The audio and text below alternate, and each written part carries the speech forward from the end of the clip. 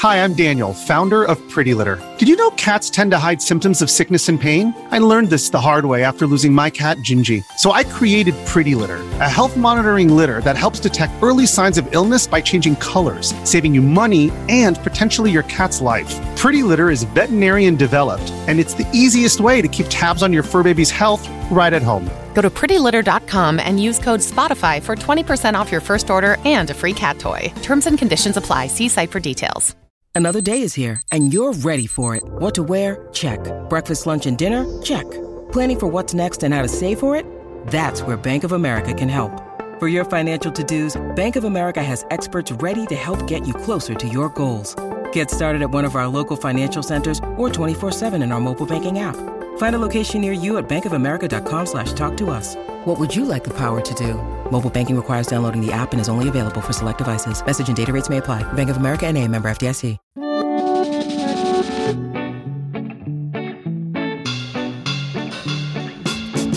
Hello, and welcome to a special Eurogamer podcast all about mental health.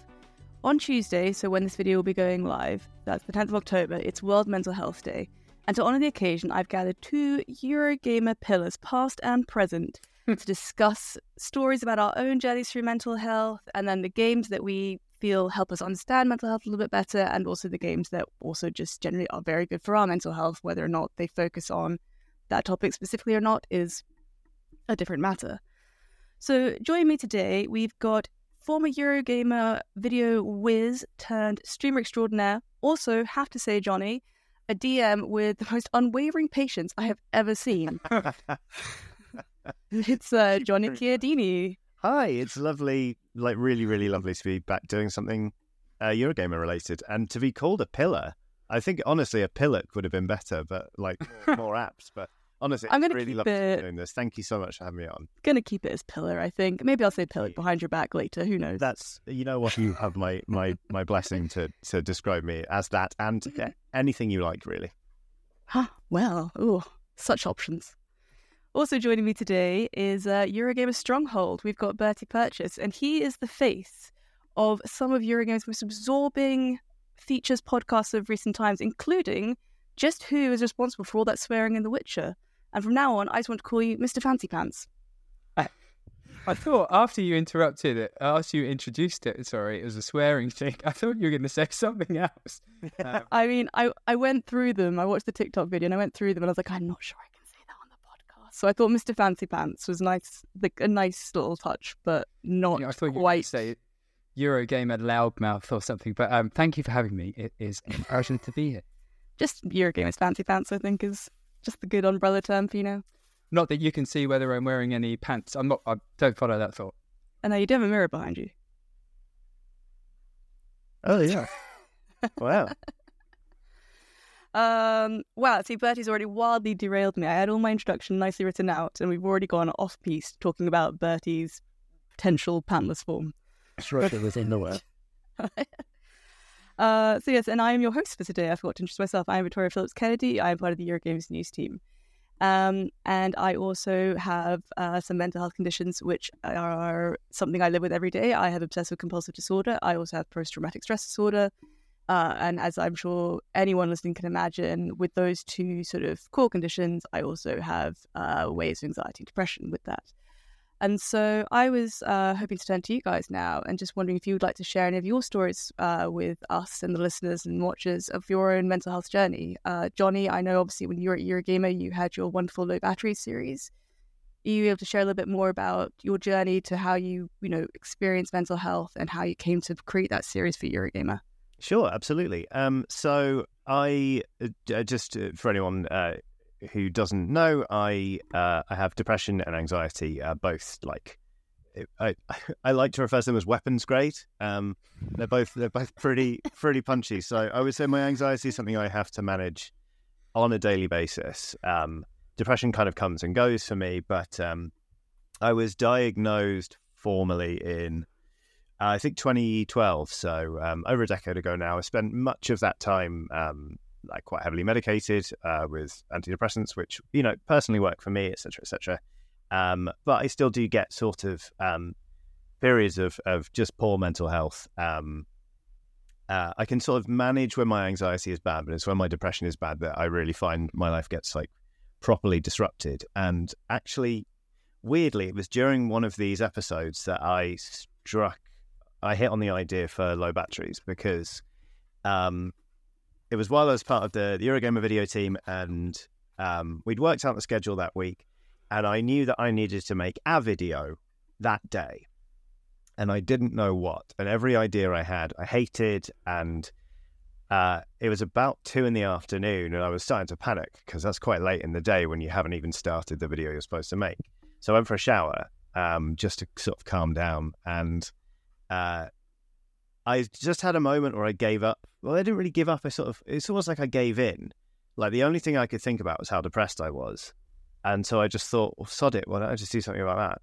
So then I sort of hit on the idea of just exploring video games and depression. And I didn't tell anyone that that's what I was doing, or that I was giving it a name to make it kind of into a series. I sort of just did it. And then I thought, well, because basically it felt like it was the only thing I could produce that day. And I thought, if this doesn't go down well, I won't do it again. And, I'll apologize. And sometimes it's easier to say sorry than to ask permission, right? Yeah. But luckily, everyone responded really well to it. And it was a really lovely thing to be able to do, actually. I was really grateful for the sort of the backing from the rest of the Eurogamer video team, and obviously the editorial team as well, to be like, you know what, yeah, this is worth doing, keep at it. So I made, I think, 6 episodes all in all. And yeah, it was a really interesting experience. It was also quite daunting because obviously I've got depression and anxiety, but in terms of mental illness, that's like 2 scoops of vanilla, like that is the sort of, it is the most common narrative, I think, that we experience through media, or, when people are talking about mental health, what they're talking about 99% of the time is depression and anxiety. They're just not naming it. So I was aware that obviously there are lots and lots of different mental illnesses out there, and I wanted to cover them with sensitivity, but also the further I got from my own lived experience, the more nerve-wracking it became, really, because I didn't want to misrepresent anything, but I didn't want to just keep drilling that narrative whereby, mental illness equals feeling sad or anxious. Like, that's not what it is for a lot of people. So I think I stopped around the right time, because I'm not a medical professional, But it was nonetheless, it was a really lovely thing to be able to make, and it was interesting to try and kind of get a perspective on mental conditions that aren't my own and all that kind of stuff. And just the response was really, really lovely. It's like, it's always one of the things I think I'll be proud of having done in my career, which is a nice thing to be able to say, I think. I think you're right. I think mental health can quite often just be this blanket term, but as you said, like, there are so many different shades of, even of, one condition. Like, so for example, I have OCD. I recently took part in a panel about OCD.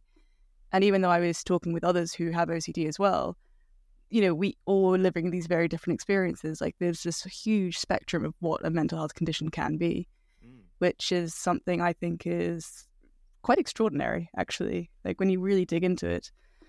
But how about you, Bertie? Is there anything you would like to share? Well, so to me, it feels like mental health, or, like Johnny was saying, I suppose the more common things associated with that, like anxiety and depression, or at least the things that people talk about, are things that I have suffered from and still do. And they feel like things I lost my mum when I was a teenager. And I feel like that sped up my confrontation with these things, because I sort of held on to that, and then in the years that followed, it sort of came fizzing out in various ways. So I think I was exploring that stuff before there seemed to be a kind of, people are so much more open and talk about this stuff so much more now. Like, it's incredible. Even, within the company, people talk about having days off for, mental unwellness, or I don't know however you label it, because it's a sick day, right? You're not feeling up to working. Yeah. And I get that, and I hear that, and I'm like, to me, in my slightly old-fashioned brain, because it wasn't a part of the generation I grew up with, I'm like, can you have a day off for that? And then I think, hang on, that's great. But that just wasn't, when I was starting to look into this stuff, I'm quite a Bertie Big Mouth, I kind of just talk as I'm doing right now. So I was kind of doing that. I was quite open with people. I was like, oh yeah, I'm in therapy and talking to someone. And back then it was a bit more like, people would Luigi side-eye you a bit, and it's like, hang on, what, you're in therapy, as if like, what, like you're stolen goods kind of thing. But now it's great. And I love that. It also seems that the video game playing community, or aspects of it, not necessarily all of it, because it's a huge community now, but seem to be really open and connected with that stuff, which I think is great. So it feels like a really supportive place to talk about that and share that kind of stuff. I mean, you obviously mentioned, Johnny, that you were diagnosed, you said a little over a decade ago. Do you feel then, like, obviously you have a very sort of, face-fronted job, like very much, Johnny Chiodini is almost like your brand, I suppose, for want of a better word. Like, Sure, yeah. That is accurate. It feels very weird, but yes, I would say it is a brand. Did you feel, are you more comfortable talking about your mental health side of things now than you were 10 years ago? Or has this always been something that you wanted to be quite vocal about and share with your community? Oh, it is absolutely something I had to learn to be open about. Again, solely because I think attitudes, especially in the workplace, have shifted. Excuse me. Both of my parents are medical professionals. So, my mum trained to be a nurse at St George's Hospital 50 years ago now. So, my father's been a doctor for, decades. So they've seen things change a lot. And when I first got diagnosed, my mum advised me, actually, both my parents told me, don't tell your boss, because it might have a negative impact on, the way things go, or, basically they were worried that it might lead to discriminatory behavior. So I didn't tell my boss.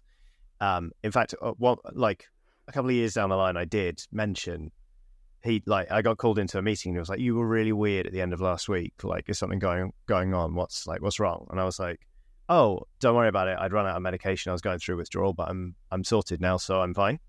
And he was like, well, he went, medication? I didn't know you're on medication. And I said, yeah, I take antidepressants. And he said, quote, my management training didn't prepare me for this. Oh, wow. Okay. And so I was then in the position where I was responsible for his emotional reaction to me being ill. And I had to be like, I was like, it's fine. Don't worry about it. You asked me what was wrong. I've told you what was wrong. Mm-hmm. Can we get back to work now? And so, I very much kept it under wraps. And then eventually it was weird. I sort of almost came out as neurodivergent when there was an article run in The Guardian. This will have been like 2014, 2015. So I was still, so I'd been diagnosed and I was a few years into it. But there was an article talking about how doctors are just prescribing too many antidepressants and people shouldn't go to the doctor for antidepressants, and they're just, filling people's pockets with pills and sending them away. And I think the heart of that, there is an argument in that obviously the NHS has been chronically underfunded for years now.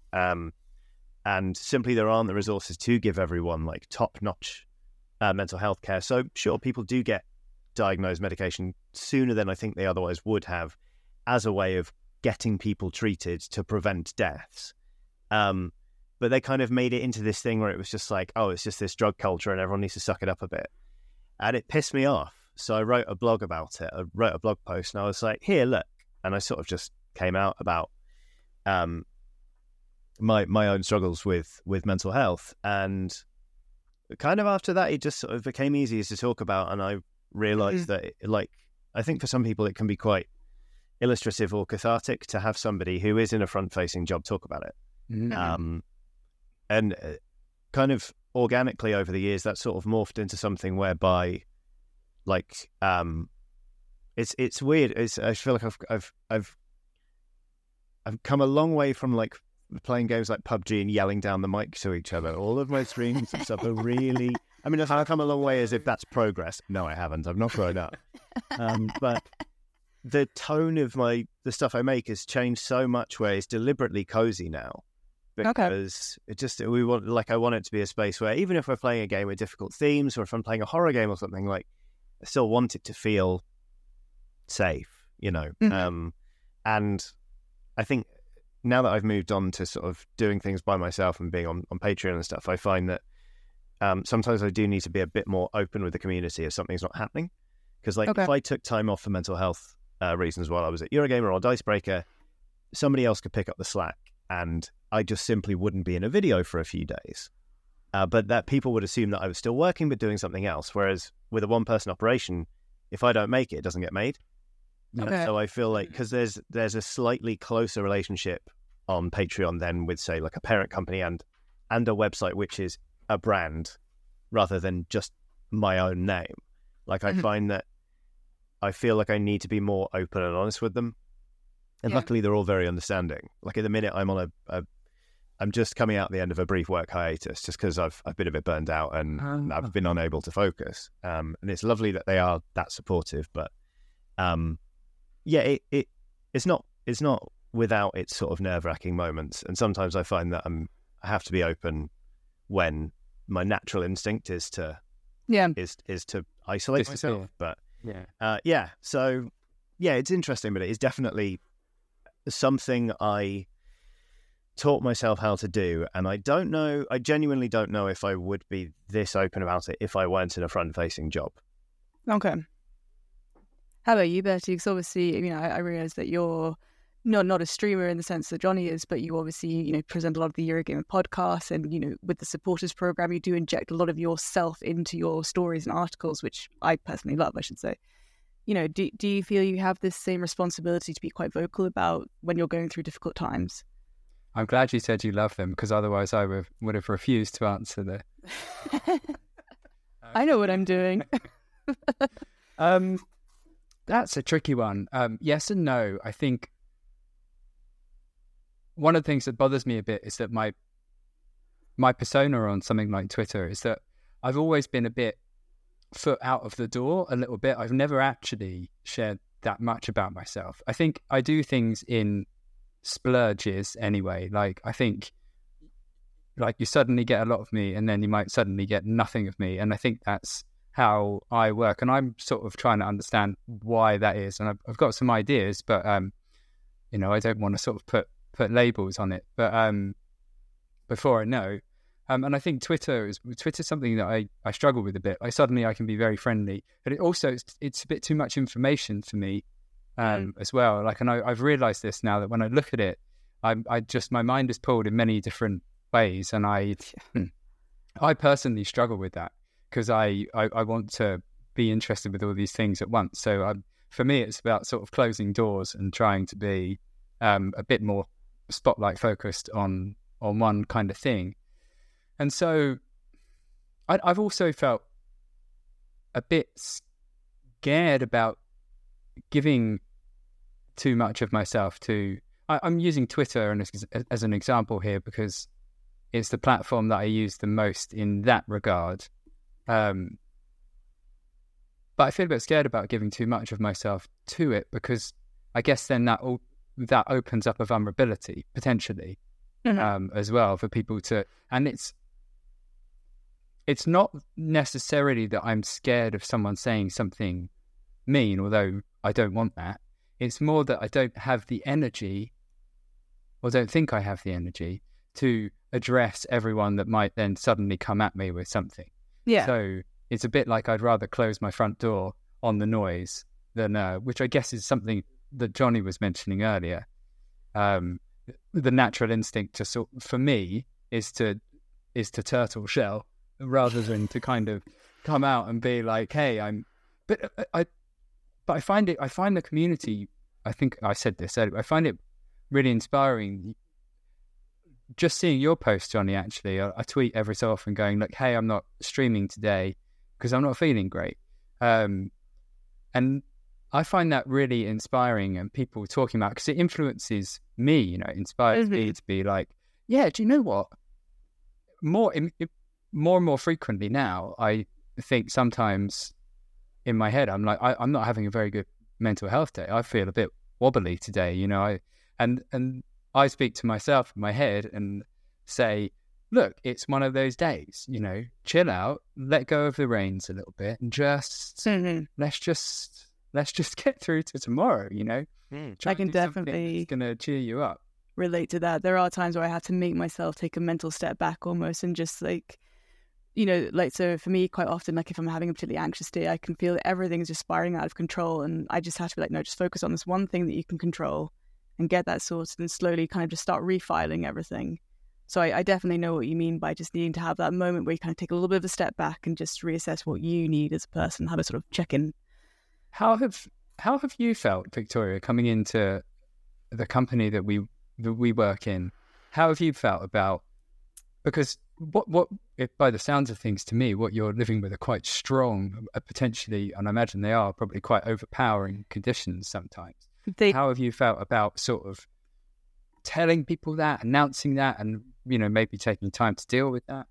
I mean, they definitely can. So when I get triggered, for example, especially if it's like out of the blue, they can be incredibly overwhelming. And I have on occasion had to message Tom, be like, just let you know, my PTSD's been triggered. I'm going to have to take a step back, because it's all consuming. Like, it just feels like this blanket has just been thrown over, and I cannot see beyond this PTSD trauma.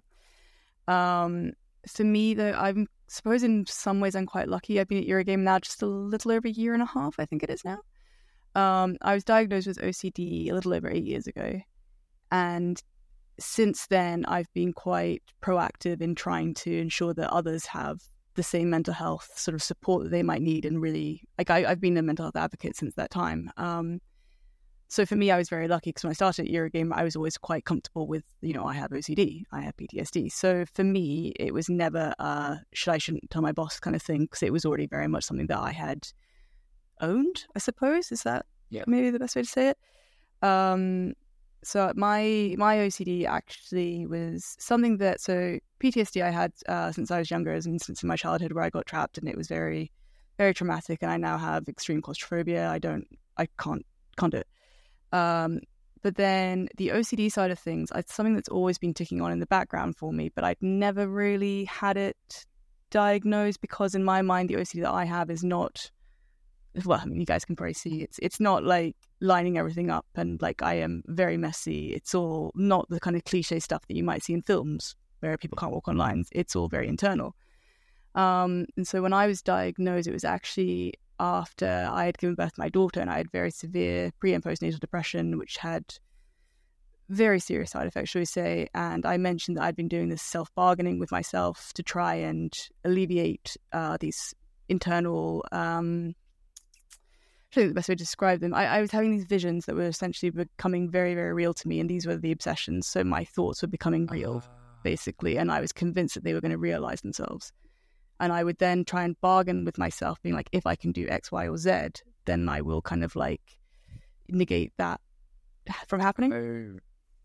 So for me, I got that diagnosis, and then I've worked very, very hard. You know, like you said, Johnny, I'm on medication, which I will probably be on medication for the rest of my life. It works. I love it. I'm more than happy to be on medication.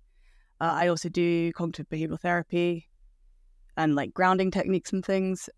So when I then was processing all of this, I then decided to try and be vocal about it, because of the stigma around OCD, about people being like, oh, it's just everything, it's 90 degrees or whatever. So coming into work, to finally get back to your actual question, I was actually quite open straight from the off when I had been having bad days. And the news team, obviously, who I work with most mornings, like if I'm having if I've had an anxiety attack or something, I'll be like, just FYI, guys, I had a panic attack last night. Doing much better now, but I might be a bit more subdued. And I should say, you know, Martin, obviously, when he was here, Tom now have all been wonderful. So from that point of view, I'm very, very lucky. I love this. Like I say, I find the whole conversation around mental health within sort of gaming communities, certain gaming communities, inspiring. And it's like the narrative has changed from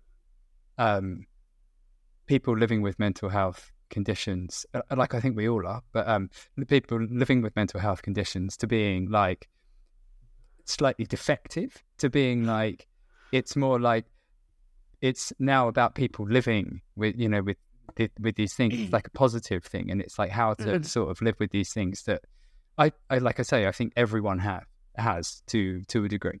Mm-hmm. So both of you, if you were to look back now, and obviously, you know, we've all discussed that, you know, we've had an awareness of these issues. You know, Bertie, obviously you mentioned you're losing your mother. Johnny, you mentioned that it was 10 years ago. If you were to go back and be able to give some advice to like your younger self about, you know, dealing with mental health generally, what advice would you want to give your younger self, or to anyone listening? For me, it would just be, if I could say 3 words to my younger self, I would go all the way back to my childhood and just say, "You've got anxiety," because I didn't know. And in fact, I went to the doctor and I got diagnosed with depression because I knew I was depressed. Like, that was a no-brainer since I was like 14. But if you'd asked me, I would have described myself as a very laid-back person. I would say, no, I don't really worry. I don't get anxious, like, la la la. But there was this, you know, there would have been a separate part of me where I was like, oh, I'm deeply weird. Like, I don't know what's wrong with me, but I'm quite messed up. And at no point did I think it might be anxiety. And my GP said to me, she wanted me to go do some cognitive behavioral therapy. And initially I was resistant because I'd tried talking therapy in the past and it wasn't for me. And I was like, well, I don't know. And basically she was like, could you just, for me, just do this, please? And I was like, all right, fine. And I went and did it. And I had a light bulb moment halfway through the session where I went, oh, I've got anxiety. Oh, wow. Like, I literally was like, oh, that's what that is. And suddenly it was like I'm not even kidding, my entire life was recontextualized. Yeah, just everything fell into place. And yeah, like how much of my life I've been worrying about what other people thought of me and whether I was good enough to do things, and like getting really nervous before the most like bog standard things that like any child or teen or young adult should be able to just do effortlessly. And I'm still learning. Like it's interesting that when I wake up, that's when my anxiety is the worst. So oftentimes in the first seconds of my day, I have to start managing my mental health to set the tone for the rest of the day. But it just means that I'm constantly having to maintain an awareness of sort of where my levels are and still work that out. And I think, I mean, I'm very satisfied with sort of where I've got to with it. But I think if I'd realised earlier, I could have put the work in earlier, and I'd probably be, I mean, I'd still have weapons grade anxiety, but I think I might be in a slightly, it's just a good way of describing it. I'm borrowing that, by the way. Oh, do it. It's, guys, you know what? My favourite thing about it is that it takes the pressure off somebody having to react. You know, if you're like, oh, I have a mental illness, people, you know, they're like, oh, should I be comfortable? Be like, oh, I'm sorry. It's like, no, it's not news to me. Like, basically, if I am well aware. Yeah, if I wrap it up in a joke, we're already 2 steps past that bit. But anyway, yeah, no, I think if I'd known earlier, I would have, you know, prepared better, and I'd probably be in a slightly different place than I am now. Not that I'm upset with where I am now, but you know, like as proud as I am to have got where I am, you know, in the face of some, you know, quite severe periods of mental illness. Like, I don't think it's. I mean, it's a struggle. Like, of course it is. Like, it's difficult, and some of it's been hard and hateful. So, but that's me anyway. God, I find this really tricky because a lot of who I am today has been a process of me trying to work out these things over time. So I always find that tricky. And I'm trying to think, as a young me, what would have been helpful for me to know? You know, I think, you know, if I had turned up in my life, I'd be really freaked out because I'd be like, damn, you look good at 40, man. But I would... You're right. I would say something... Because if I said something like, let it out, like, I don't know how helpful that would be because I reckon it's a bit, like, sort of vague. But something I'm coming... And I'm still learning things now. I'm still understanding things now. Like, one of the thoughts that I'm sort of investigating a bit at the moment is is there potentially some ADHD there? And it's a bit of a light bulb thing for me, because I'm like, you see it and I go, huh? And I'm like, oh, holy shit. Like, Yeah. And that to me would have been like, oh, that explains, like a few things. But I don't know for sure. But I'm also starting to understand that a lot of the things I think that we try and hide or keep to ourselves are actually what connect us to other people. And I think it's like revealing that.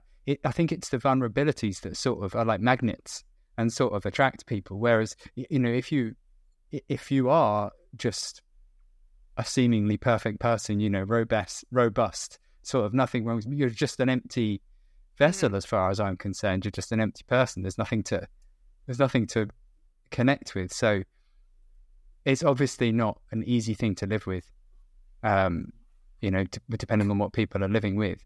But it's also a powerful thing, potentially a powerful connecting force, which can be really helpful.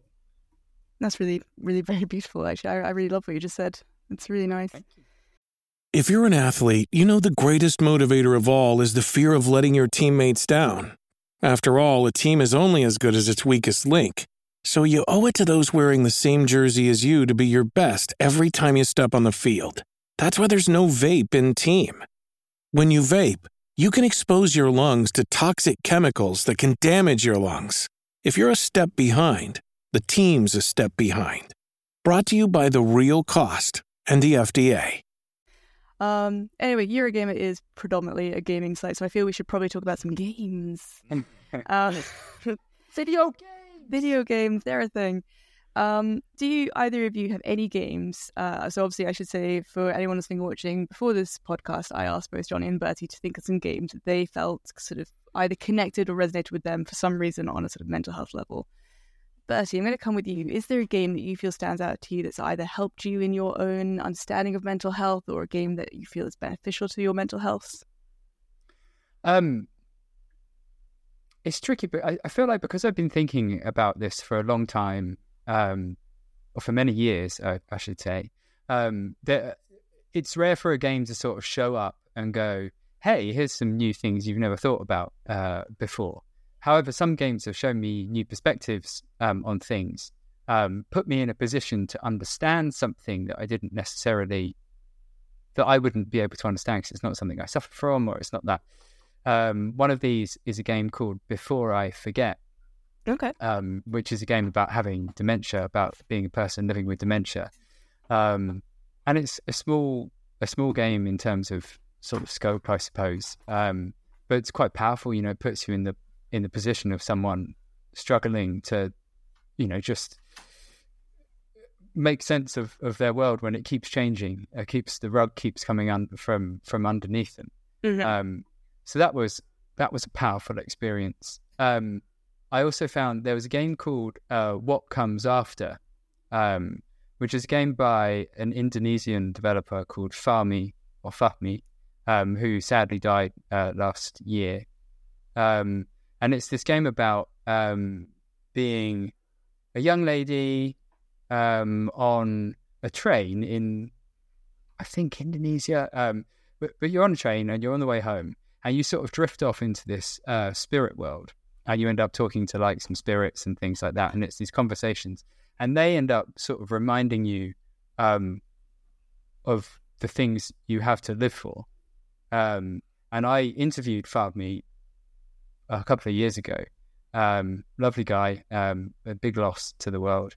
And he was saying that it was based around, I think, a friend who was struggling with reasons to live at the time.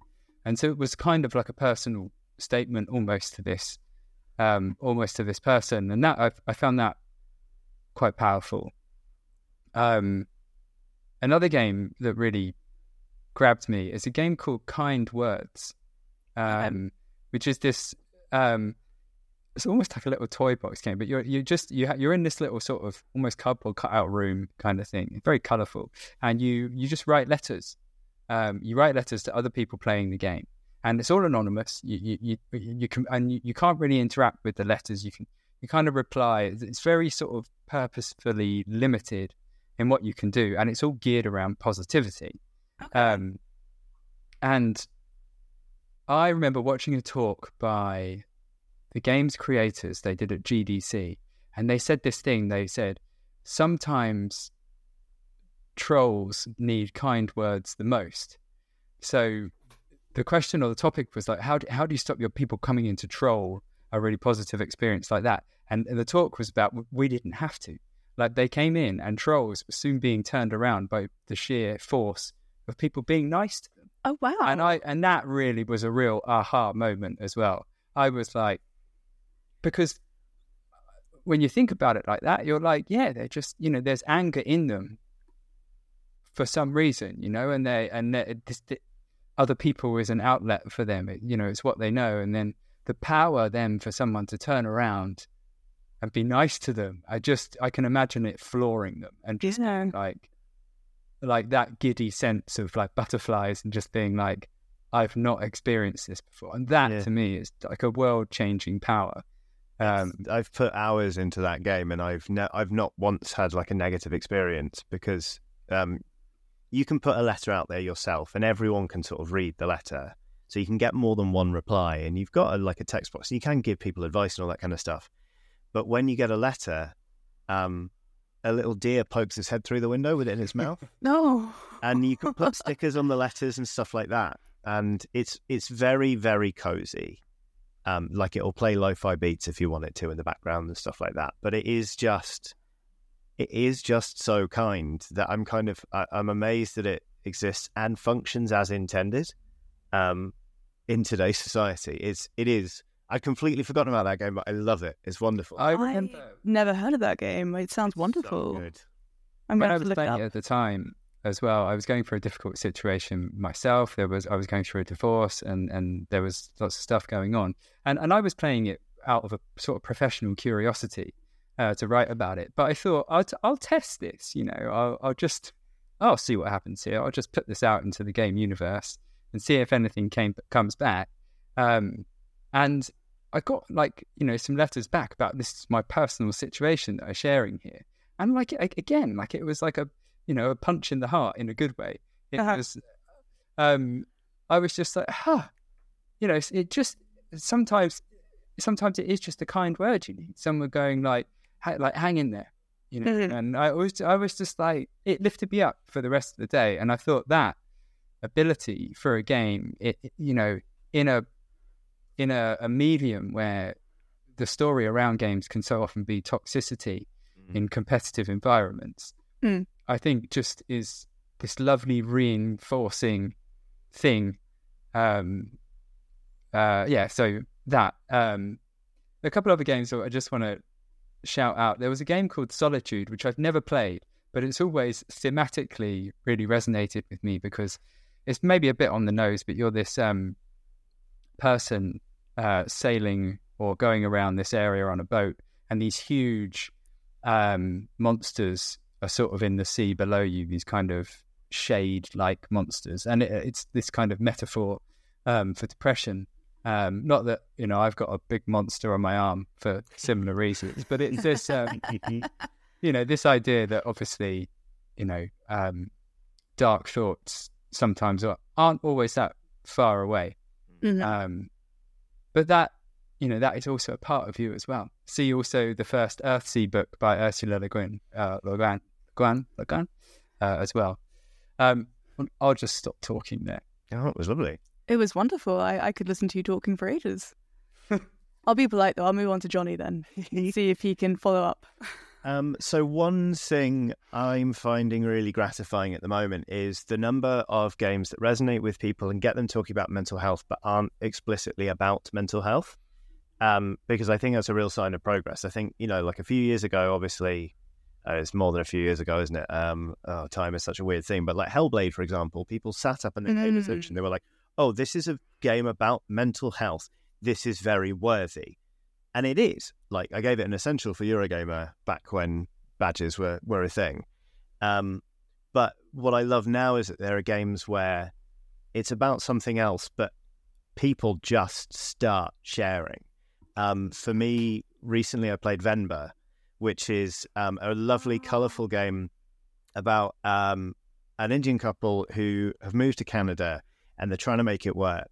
And they're thinking about packing it in and leaving Canada and going to India again when the wife finds out she's pregnant, and then they end up staying, and the rest of the game is told out in small vignettes over the course of the next 30 years as they grow up. And it's a cooking game because the mother in this game, who as whom you play, has her mother's recipe book, but some of the recipes have been damaged and obscured, so you're trying to piece them back together and trying to instill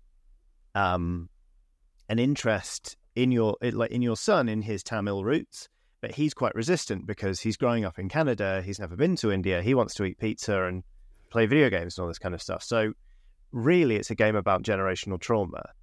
And I streamed it. We streamed it in one go, and I was crying my eyes out. Chat, they were crying their eyes out. It's such an incredible narrative experience.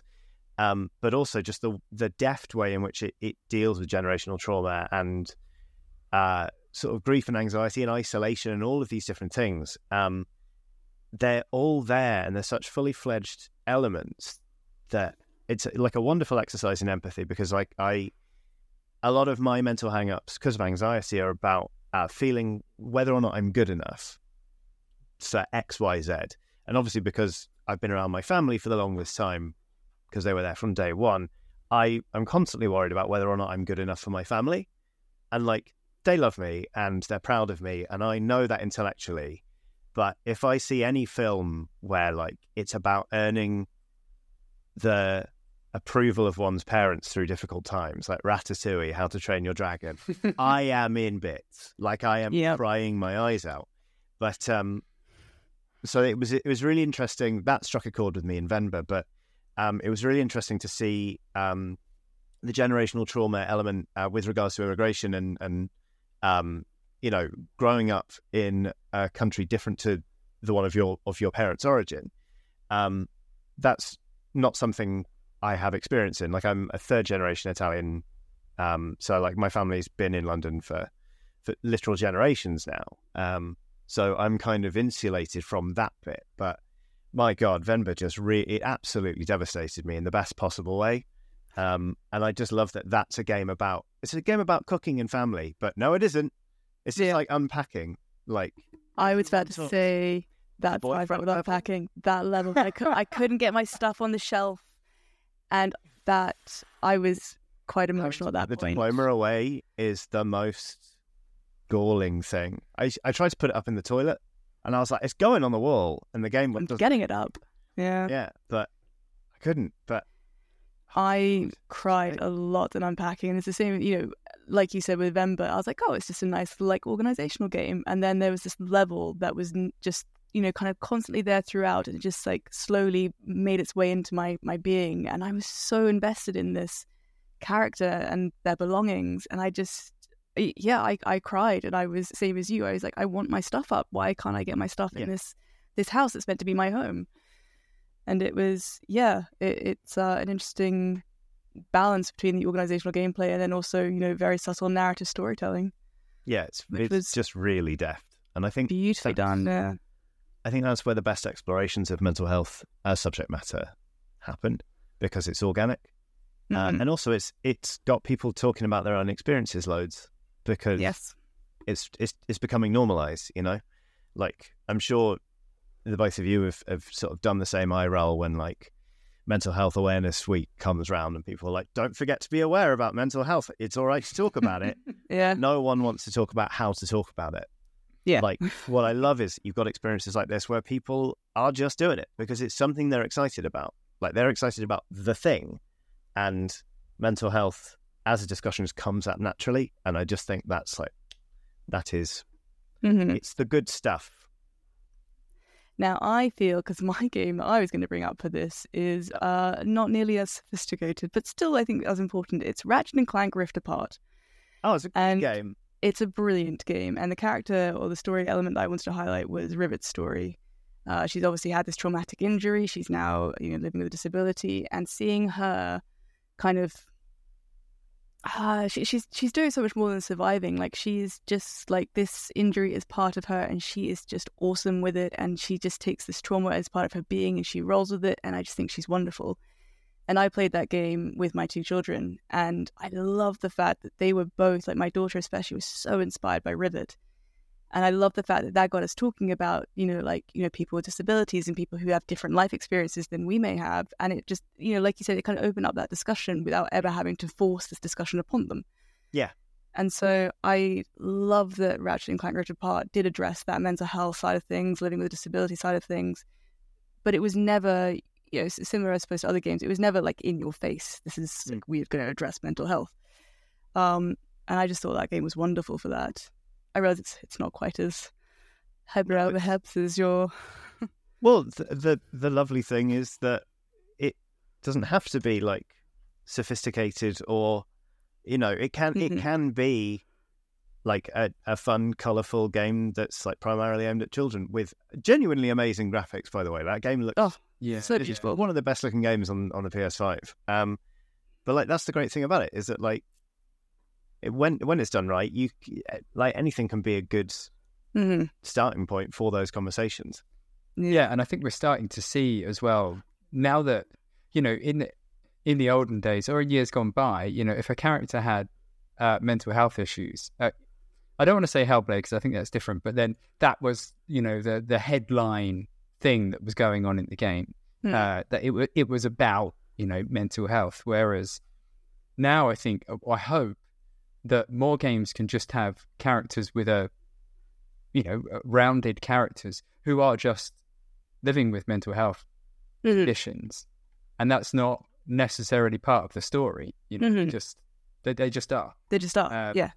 So a bit like in Ratchet in Clank, it doesn't have to be, and in fact even more so in Ratchet and Clank, it doesn't have to be a perceived heavy game about big serious topics like that. It can just be a game that's very much a game to be played and enjoyed for the kind of physicality of it. Yes. But there's this other stuff that's happening in the game that you can see and appreciate. Yeah, I thought that game was wonderful, and like I said, I love the fact that it opened up that conversation with my young children. Because I think it's very important for, obviously I realize that we're now of a generation where we're talking about it more openly, but I hope for their generation it's something that will become even more normal and even more, just something that is more widely accepted and almost just, that's it, that's mental health sort of thing. So I was very pleased with that game. The only other series I was going to highlight was, for me, it was Life is Strange True Colors. And when I played through that with Alex Chen, I, again, cried and cried and cried. I found that an incredibly cathartic experience, and I found myself, I felt quite empowered. I think the gameplay mechanic, obviously, the fact that you can help shape the narrative, and I made choices through Alex that maybe I was too scared to do in the past. And for me, that felt quite cathartic, being able to have this outlet for something that I wish I had done. Yeah, it does not hold back. Like, I'm actually wearing a True Colors top right now. Oh, are you? Yeah, it's a black lantern. Oh, it's the lantern. I can see it, yeah. There's I couldn't believe how hard that game went from the very outset. It was unbelievable. Yeah, it's just, I genuinely do feel like Deck 9 is the gold standard for Life is Strange games nowadays. Like, Before the Storm was incredible, but True Colors, it is just... It shouldn't work on paper, should it? It's like, oh, what's your character? Oh, it's someone who can see feelings. That doesn't sound... Some synesthesia. Like, I remember it first coming out, like, that being announced, everyone going like, really? But it's brilliant. It's just great. So I love it. Yeah. I really love that game. As part of your last question, was it also games that help with mental health? Was that part of the question?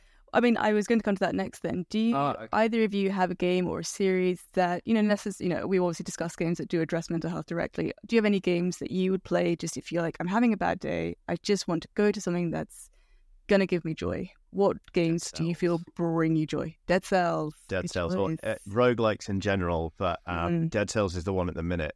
In fact, like it's now got to the point where it's almost like it's like a diagnostic tool that I can use, run it backwards. It's like if I'm playing Dead Cells on the sofa and my partner's asleep, I'm not well. And I found myself before like that. I've been like, what time is it? Oh, it's 1:30 in the morning. I'm playing Dead Cells. Uh-oh. But basically what I like about it is the fact it is different every time, but obviously as you learn each sort of biome or level, it's familiar. So there aren't too many surprises, but it's also not just playing the same route every single time. And it's just busy enough that I can't maintain an internal monologue. Okay. I just enter the roguelike trance, and it just sort of keeps me there. It's like lowering myself into a bath. It just stops my brain from being quite so immediate. So that's a good pressure valve for me, and it changes the game I use. It used to be Stardew Valley, but then Dead Cells happened, and then Hades happened, and then I went back to Dead Cells. So I found my niche, basically, or rut, if you will. I'll go with yes. And I'm glad you mentioned roguelikes, because the same thing, like something I struggle with is that my, like for instance, I wake up at the weekend and my mind suddenly is like, let's do 10 things at once. And I just, and it wants to do them all quite intensely. And it's like someone starts squeezing my head and I'm like, I just need something for my mind to kind of latch onto.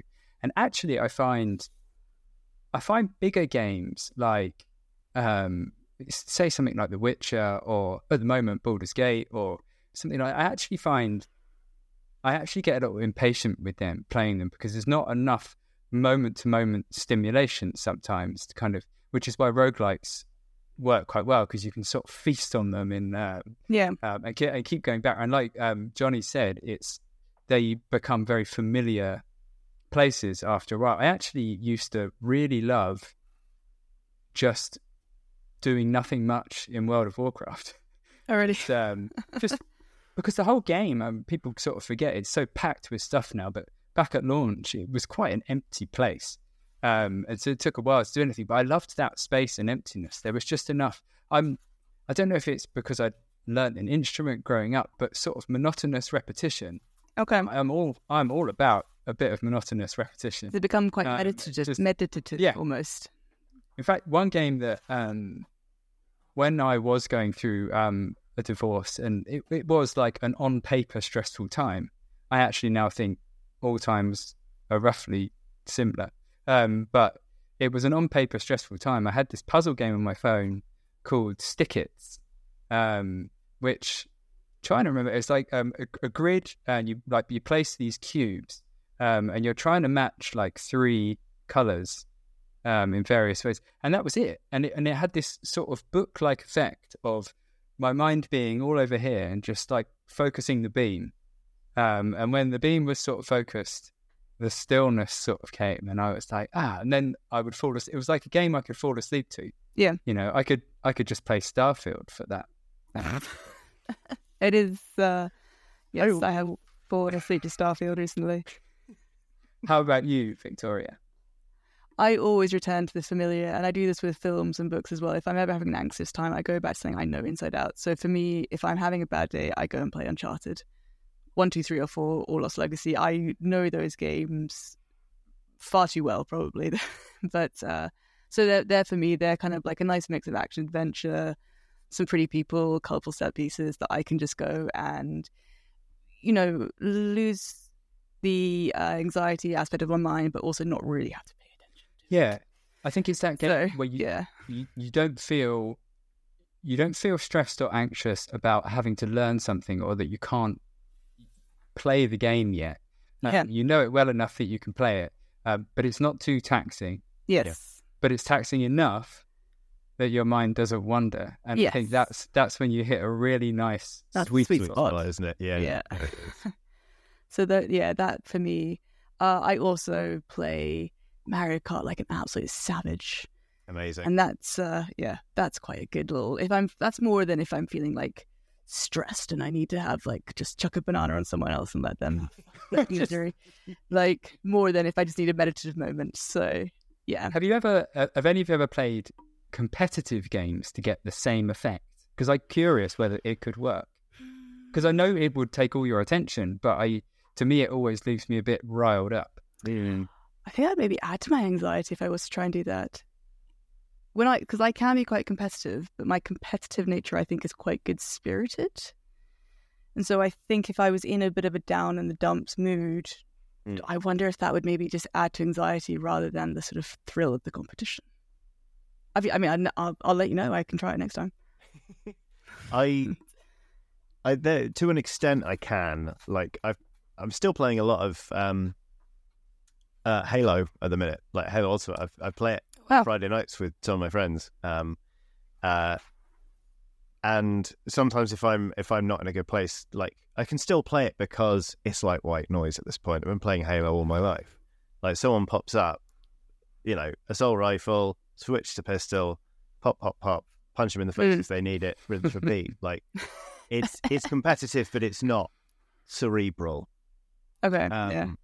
And so I can do that, but generally speaking, if I'm trying to take the edge off, I'll use single player experiences or like Sea of Thieves. Like you can just avoid other people or just be nice to them. Yeah. But there is that thing as well. I think I suppose I had it with World of Warcraft and other games where you have like a recurring social group where it becomes like it's just nice to have that interaction. Yeah, and you've got the game as a sort of fidget spinner at the same time. Yeah, but you're kind of you're chatting and hanging out with people, which is a sort of. There's actually a running joke among my friends who I play Halo with, where if we're really doing badly in a game, someone will be like, "Quick, bring up trauma," because there was one time we were playing. And I'd had quite an upsetting experience earlier that day. And so I was describing what had happened and how it made me feel and why I felt like it was unfair that someone had, sort of mistreated me because they were going through something and blah, blah, blah, blah, blah. And we looked down and it was a game of Slayer. We were 30 points ahead. Oh, wow. This enormous lead. And we were like, whoa, what happened? Because we weren't like talking about tactics or anything. I was having a moan. And it was so cathartic, but we really noticed it. And so now it's become a joke where it's like, oh, we're really push the trauma on it. Like, is anyone really troubled? Come on, bring it up to the surface, guys. Let's deal with this.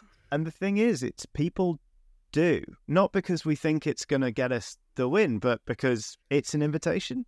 They'll be like, and someone will be like, actually, yeah, this thing happened to me the other day. And suddenly we're talking about it. And it's those little groups. Yeah. Like, because I know how Halo's perceived at the minute and like how it's had a rough launch and all that kind of stuff. Like every time I open my phone, I swear I see an article being like, is Halo gonna die? 343 apologizes again for Halo. And I'm like, I love that game. I love getting in there with my friends and being silly on a Friday night. But I've also come to realize it doesn't matter what we're playing. It's the fact that we're there being little goofballs. So I do love that you've got that where you're saying you're bringing it up as like a little bit of a joke, but as you said, it immediately does just open up the doors for this conversation, which I think is amazing. Yeah, and like that's the thing. Invitations to share don't have to be like solemn, sit down. Yeah, it doesn't have to be an intervention. It's exactly. Exactly. Perfect. Yeah. One additional question for Johnny. Do you ever feel a release in the same kind of way playing a tabletop role-playing game, or is that too switched on? Yeah, no, I do. So I got, in 2020/2021, I got massively into Blood Bowl, the Games Workshop equivalent of American football. In fact, immediately after this, I'm going to Bad Moon Cafe in South London because it's league night, and we're a playoffs start next month. So we're in our third year of running a league. I'm co-commissioner, and it's just silly. Like all of the teams, obviously the game itself is ridiculous, but the lore we've built up around our teams is ridiculous. We've got an online blog for our in-world newspaper. Oh, wow. And like the league is, when someone makes a typo in WhatsApp and everyone jumps all over it? Yes. My friends tried to type Joy-Cons for the Switch, and it auto-corrected to Hot Bobs. So I'm not kidding. Apologies if you're listening to this on audio, but we are the Hot Bobs League, or HBL. That's so good. And it's just daft, but it just means that even if I'm not actively playing it, if I'm talking about it or thinking about it, I do get that release. And then playing with friends, it helps that the league itself is quite tight-knit. Like, we're a group of friends who all sort of knew each other before, mostly. I've met some new people, and they're lovely, but everyone's just nice. And you can sit down and just be like, here's what's wrong. And then you smash little plastic men into each other for 3 or 4 hours. It's a joy. It is, I would say, obviously the level of investment is higher because you have to go somewhere, set it up. The rules are complex. You've got to keep it all in your head because there's no computer running it in the background. But while it is a lot harder to get the same buzz from tabletop, I definitely get it. I think just play and community is really community important. is so important. Yeah, absolutely. All right, I have one last follow-up question, which I'm going to sort of address to both of you because you inspired me with your tabletop chat. You have both played role-playing games. You've obviously seen, Johnny, you've got Oxventure. Bertie, I know that you have some D&D on the side. You're wearing a lovely Mind Flayer t-shirt right now that everyone can see. It's lovely. Do you feel then, when you are making a character, can you be a little bit like Beyonce when she goes into her Sasha Fierce mode? Do you feel that sometimes that actually you find it easier to live out your emotions through a character that you've created? Absolutely, yeah. Like 100%. I've had journeys with characters where I've started out with them one way. Like, I played a teenager once who was like quite a precocious orphan in the Wild West, and then his life just started going in a way that he didn't anticipate, and he wasn't responding to it very well and wasn't dealing with it well. And there were a few times after sessions when we were like, what are we going to do about Judah? Like, it was the first time in my life I felt a character was getting away from me. And I was worried. I was worried for a fictional young man that lived in my own skull. Oh, wow. And there's got to be something going on there. I think they are definitely arenas where you can play out things that are personally cathartic or have experiences that make you have a genuine reaction. Like, I've cried at the tabletop many times because of things that have happened in a session, because it feels real. And the emotions you process are the same emotions, no matter the source. So yeah, I think they can be tremendously cathartic. It's just, again, it's about the right setting, the right people, to make sure the environment is safe. Mm-hmm. I think there's big potential for it to be upsetting if mishandled, but I love tabletop games. So I've had this sort of, sometimes I find, because I haven't yet sat down, I think it's something, there's a few thoughts going on here. I think that's something that the more comfort and confidence you get with TTRPGs, I think the more you would like that to be. I would like that. I love the role-playing side of it. I want to, I'm into theatre and, being in play. And I love that aspect of, trying to create a real scene, with real reactions and that kind of thing. But I haven't sort of sat down to think, oh, this character, maybe struggles with this. And yet, all the characters I create, because they're created by me, tend to have echoes of my life anyway. Like, I realized that one of my characters was trying to find his mum who was lost in the spirit world. And I hadn't sat down to create this, but I had that aha moment, which is obvious now to people. And I was like, oh, like I've sort of created myself accidentally in a game. So I think it sort of comes out.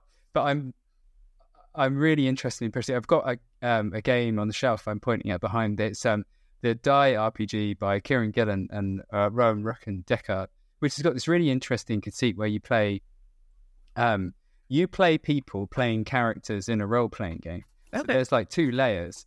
So it gives you an added invitation to create players playing characters who have got things they want to explore in a role-playing world. So it's like this extra, and in fact, there's a whole chapter in this book, and there are in every, I think, Dungeon Master book I've looked at and stuff, where it says, woe back there, make sure you sit down with the people playing beforehand, because you don't know what triggers people. Make sure everyone's okay with stuff. Give people a way they can, quietly say that's not for me, and all these things. There's a lot of safety features, I think, built in or encouraged in these games. But I'm really keen to sort of explore these things. Thank you both so much. I'm aware that we have now topped an hour. I think I told Johnny it would be half an hour. So thank you both so much. I was getting myself into Bertie's on this. As soon as I said Bertie, you were like, yeah, I'm going to add extra 45 minutes onto that. No, it's been a delight. Thank you so much for having me on. And genuinely, it's lovely to meet you properly and to work with you. Thank you. Yeah, no, thank you both. It's been an absolute pleasure. And yes, anyone who's any stories they'd like to share, please do get in touch with the Eurogamer comments underneath. There'll be a blog post accompanying this. And yeah, I hope everyone has a very happy, healthy day. Thank you, Victoria. And thank you. Thank you.